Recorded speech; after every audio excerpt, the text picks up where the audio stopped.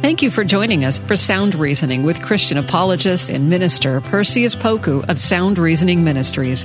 It's our prayer that today's program will educate, train, and empower you to defend your Christian faith with confidence. Perseus has his bachelor's in history and a master's degree in apologetics. We hope you enjoy this time of equipping so that you can answer questions to defend your Christian faith effectively. Now here's Perseus Poku on Sound Reasoning. Welcome to Sound Reasoning. I'm your host, Perseus Poku. We'll continue our discussion on the attributes of God. We've begun the series a few weeks ago, and for those of you that missed the previous episode on God's goodness, you can go to our podcast online through our website and listen to the episode on God's goodness. And today we're going to wrap up the attributes as it relates to God's justice. Then we'll transition to God's mercy. So as it relates to God's justice, when we look at God's justice, what we're saying is that God is righteous in his dealings with humanity. He is just. He is fair. He is divinely equitable.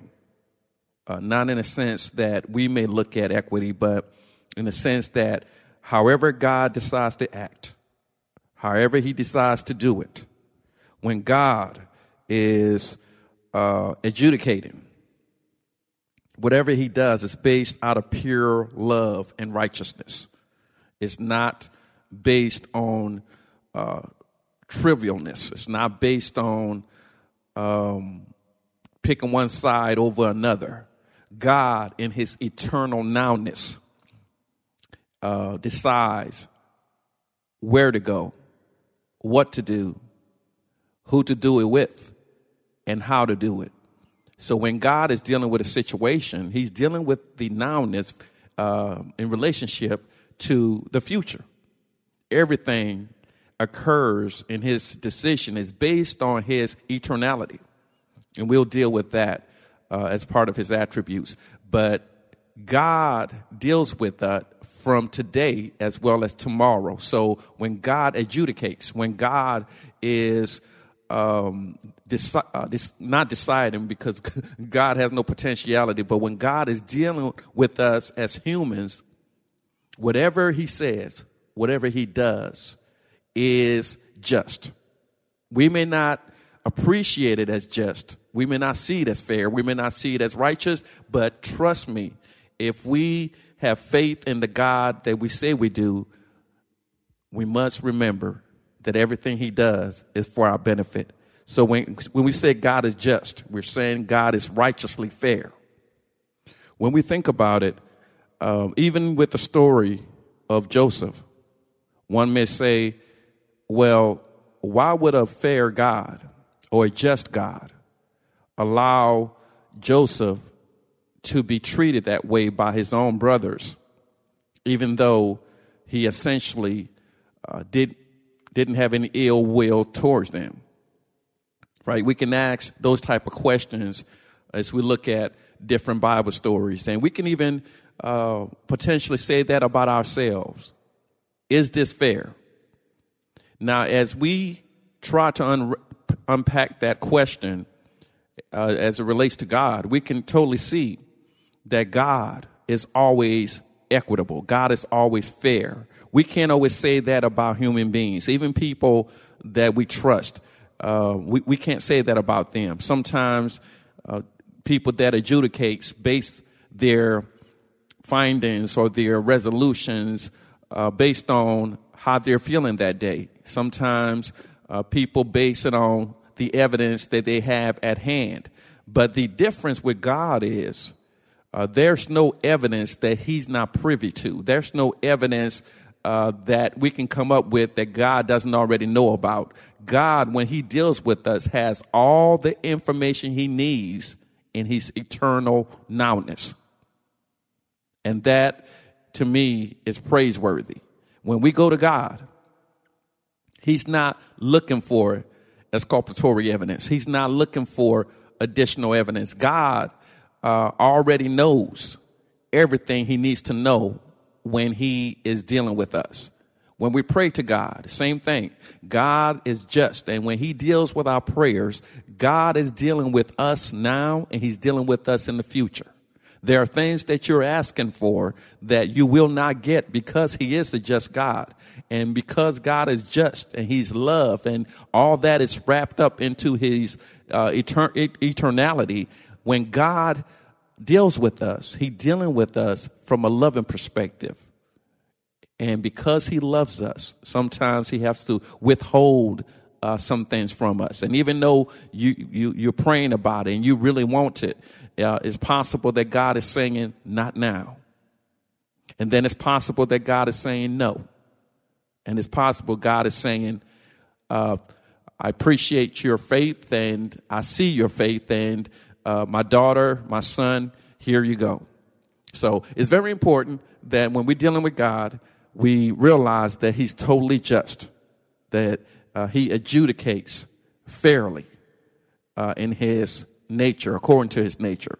When we look at 2 Thessalonians 1:6, we see that Paul writes, God is just. He will pay back trouble to those who trouble you.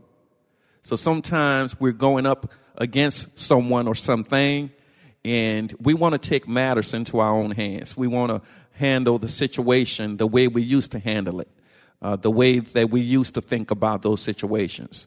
And if we are Christians, there are some things we just can't do anymore. We can't do unto others before they do unto us. That's some people's motto. Well, let me get them before they get me, or let me get them back for what they did to me. And because God is just, because we believe that, the best thing we can do as believers is to trust him that God is the avenger that he said he is. He saw everything that happened. He saw every vow that was made in secret. He saw every intention. He saw every motive. He saw every preparation. He saw everything those people did to try to get you to behave in a way that will cause you to sin. He sees it all. So Paul is saying God is just. It's a reminder. And he, meaning God, will pay back trouble to those who trouble you. And the great thing is God, he decides how he's going to pay them back. We don't have to give him suggestions. God, because of his justness, God will decide how he's going to deal with those individuals. And in reality, if we're going to be honest, sometimes we've been on the other side where we've caused problems for other people. Perhaps you're saying, well, I've never caused anybody any problems. Well, as a child, did you cause your parents any headaches? Did you do things that violated the parental rules? Perhaps you didn't mean to, perhaps you did, but you did something to transgress against them. But God is just.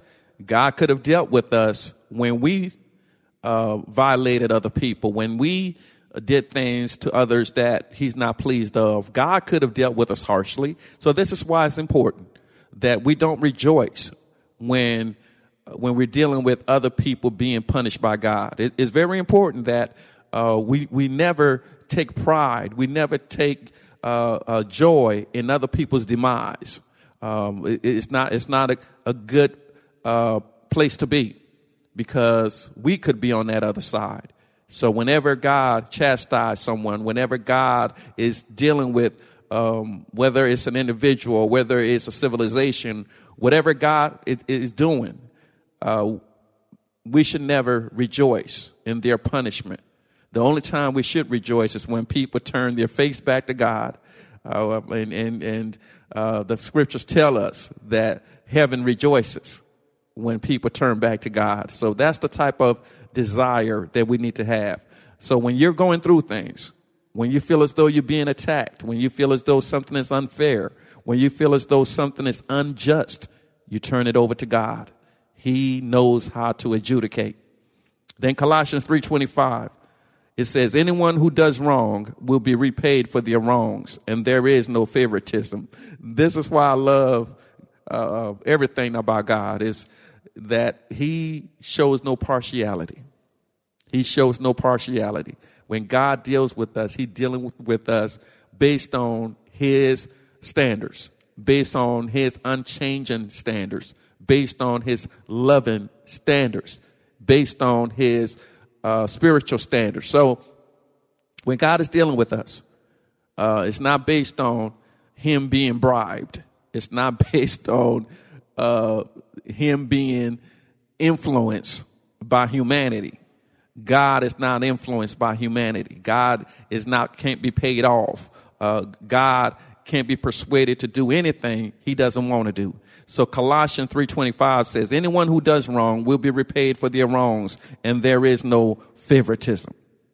2 Corinthians 5:21 says, God made him who had no sin to be sin for us, so that in him we might become the righteousness of God. And God is righteous, and he has a righteousness standard. God is just. So the next attributes we want to deal with at this point is God's mercy. So you can look at it as God being merciful, God's mercy. And by God's mercy, we're saying God's mercy is rooted in his divine nature. God has shown us compassion by having pity on us. I'm going to say it again. When we're talking about God's mercy, we're saying that God has shown us compassion by having pity on us. And that's what God does for us. And that's what God has been doing for us. He's been merciful. He didn't give us what we deserve. That's what mercy is. When God withholds punishment for the punishment that we utterly deserve. So Hebrews 4:16, that's an example. Let us then approach God's throne of grace with confidence, so that we may receive mercy and find grace to help us in our time of need. Let us then approach God's throne of grace with confidence, so that we may receive mercy and find grace to help us in our time of need. And I do understand that in some churches there are some people who behave like they're super Christians.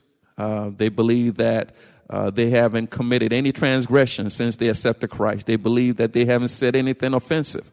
They believe that they haven't thought anything immoral. They believe that they haven't done anything that they need to ask to God to forgive them for. And that's not true. That is totally not true. Even though we are Christians, at times we have thoughts that crosses our mind that we shouldn't have. At times we think things that we shouldn't think. And this is all part of the spiritual battle. It doesn't mean that you're not a Christian. Sometimes we say things the wrong way that we shouldn't have said. And that occurs. We need to go to God to forgive us. And if God was to treat us in a harsh way, then every transgression we commit, he would basically just send down his judgment on us, and we wouldn't see the light of day, because in his righteousness, in his justness, God has the total right to do what he wants with us. We are under grace, not under the law. Under the law, God reacted to Israel in a way that many seemed as harsh. And God could have, in the New Testament, treat us in the same way. But even in the New Testament, don't forget, in Acts, the 5th chapter, the story of Ananias and Sapphira, we learned that God dealt with them harshly because of what they did, because of the sin that was in their life. So I am thankful that God doesn't give me what I deserve all the time. He has mercy on us. And that mercy is not designed to be taken for granted. I can remember the scripture saying, shall we continue in sin that grace may abound? Heaven forbid. This means that because God is merciful, we shouldn't try to take advantage of this mercy. That mercy is intended for you to pick yourself up, realize that you've done wrong, repent, and turn away from those things that you're doing that's wrong. And that time that you have is designed for you to do better. It's designed for you not to commit the same transgression again. It's designed for you to allow God to clean you up so you may start your journey afresh, anew. For he's cast your sin as far from the east as he has from the west. So remember not to take God's mercy for granted. Psalms 86:5 says, "You, Lord, are forgiven and good, abounding in love to all who call to you." You, Lord, are forgiven and good, abounding in love to all who call to you. And when we are in a situation, we know we've messed up, and God hasn't called us home, it's an indication that you've experienced God's mercy. So he is a forgiving God. But again, do not take his forgiveness for granted. Do not assume that God is forgiving you, that he is condoning the things that you're doing. Luke 6:36 says, "Be merciful, just as your Father is merciful." Be merciful, just as your Father is merciful. Luke 6:36. God is merciful. God withhold his hands of judgment at times to get us back on the right track, to get our attention. Sometimes it may seem that God is harsh. Sometimes it may seem that God is not as harsh, but that's his prerogative. God deals with us the way he wants to deal with us. But just know, the other side of the spectrum says there are Christians who feel as though they've done something so egregious that God will never forgive them. And that's not true. God is a forgiving God. He's a merciful God. But God doesn't want you to take his mercy for granted. He gives us another chance, right? He's a God of another chance. But in us getting another chance, let's use that time wisely. Let's use it for kingdom building. Let's use it to edify God's church. Let's use it to glorify his holy name. Let's use it to redeem the times. Let's use the time that God has given us to participate in his ministry of reconciliation. And this is a full-time job. Christians do not take time off. We are on call 24/7, meaning when we're dealing with our family, we ought to be glorifying God. When we are dealing with individuals in our business and board meetings, we ought to glorify God. When we are on the golf links, we ought to be glorifying God. When we are on our shopping spree, we ought to glorify God. When we are at the parent-teacher conferences, we ought to glorify God. When we are dealing with our children, we ought to show them God's glory. So in all that we do, we need to make sure that our time is being used wisely. Why? Because we are grateful to God for his mercy, for not giving up on us, for giving us another chance, for not giving us what we deserve. We deserve death. We deserve the penalty for sin. We deserve to be totally and utterly destroyed. But God, through Jesus Christ, saved us, redeemed us, and put us in a right fellowship with him. And that's part of his mercy. He didn't allow us to go to hell like we deserve, but God saved us. God, through his mercy, put us back in the right fellowship with him. So we look at 1 John chapter 1, verse 9. And 1 John chapter 1, verse 9 says, "If we confess our sins, he is faithful and just and will forgive us our sins and purify us from all unrighteousness." So if we confess our sins, he is faithful and just and will forgive us our sins and purify us from all unrighteousness. If we confess our sins. So again, God is merciful. He's waiting on some of us to repent of our ways. He's waiting on some of us to say that we've messed up, that it was our fault, that we committed the transgression. He's waiting on you. And the thing about not confessing your sins, it does build up a wall between you and God. It does build up a wall between us and God when we refuse to say to God that we are sorry. When we refuse to repent of our ways, iniquity comes into play. Iniquity, in a sense, is unconfessed sin. So God's mercy, again, should not be toiled with. God's mercy should not be taken for granted. God is giving us another chance every time we wake up in the morning. God is giving you another chance. So let's use it wisely. God is a merciful God. And I'm glad that when I mess up, he's merciful enough to restore me to where I need to be. I'm so thankful for that. And all through the scriptures, we see how God restores people because he's merciful. When we look at the Peter narrative where Jesus prophesied that Peter would deny him. And then the time came, Peter did deny Christ. Peter started cursing. And then eventually Peter came to himself, and Peter was welcomed back to his position. God didn't give up on him. God saw him as the small rock. God still saw him as a small stone. God still saw him as the one that he was going to start the church with. So just because you've messed up doesn't mean that God has given up on you. As long as you wake up each day, that's an indication he has not given up on you. But it's also a warning sign that you should not take God's grace for granted. Don't take God's grace for granted. You don't want to start that journey of thinking that God is condoning our bad behavior, that God is enabling us to keep doing wrong. We don't want to start thinking that way, because once we start going down that path of taking God's mercy for granted, then that's where the devil gets involved. And the devil will do his best to keep you from experiencing God the way that you need to experience him.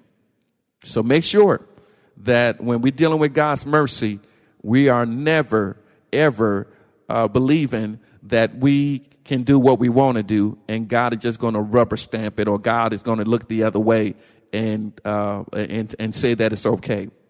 The last scripture for this particular attribute dealing with God's justice is that God's mercy, rather.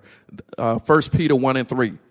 Praise be to the God and Father of our Lord Jesus Christ. In his great mercy, he has given us new birth into a living hope through the resurrection of Jesus Christ from the dead. Amen. Praise be to the God and Father of our Lord Jesus Christ. In his great mercy, he has given us new birth into a living hope through the resurrection of Jesus Christ from the dead. And I'm so thankful that Jesus took our place, because there's no way we could have dealt with the amount of punishment that Christ had to endure. Our time has come to a close, and we will continue with the next attribute on the next episode. And again, we thank you for your prayers. For those that would like to support this radio ministry, please go online, srministries.org, or you can make your donation out to SRM, P.O. Box 582306, Elk Grove, California, 95758. And remember to always do for the truth what others do for a lie.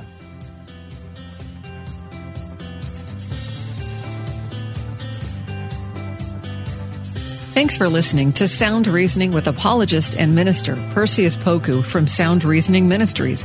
It's our prayer that today's lesson has equipped you to share and defend your Christian faith with boldness. Sound Reasoning Ministries offers training in apologetics, biblical studies, and systematic theology. Join in on discussions on Facebook at Sound Reasoning Ministries. For more information about the ministry, to send an email, ask a question, or support the ministry, visit online at srministries.org. That's srministries.org. Listen again next week at this same time. And remember, Titus 1:9 says, hold firm to the trustworthy message as has been taught, so that you can encourage others by sound doctrine and refute those who oppose it. Sound Reasoning Ministries, srministries.org. In a recent survey, parents reported that 52% of homeschooled children need learning accommodations. These parents need practical advice, encouragement, and hope to fuel their homeschooling efforts. The Empowering Homeschool Conversations podcast is where parents gain wisdom on how to teach unique learners successfully at home, like Laura, who recently told us, "I needed this episode. I don't need a fancy curriculum or need to be a special ed teacher to teach my son. You have given me hope." To listen now, go to Life Audio or search Empowering Homeschool Conversations on your favorite podcast app.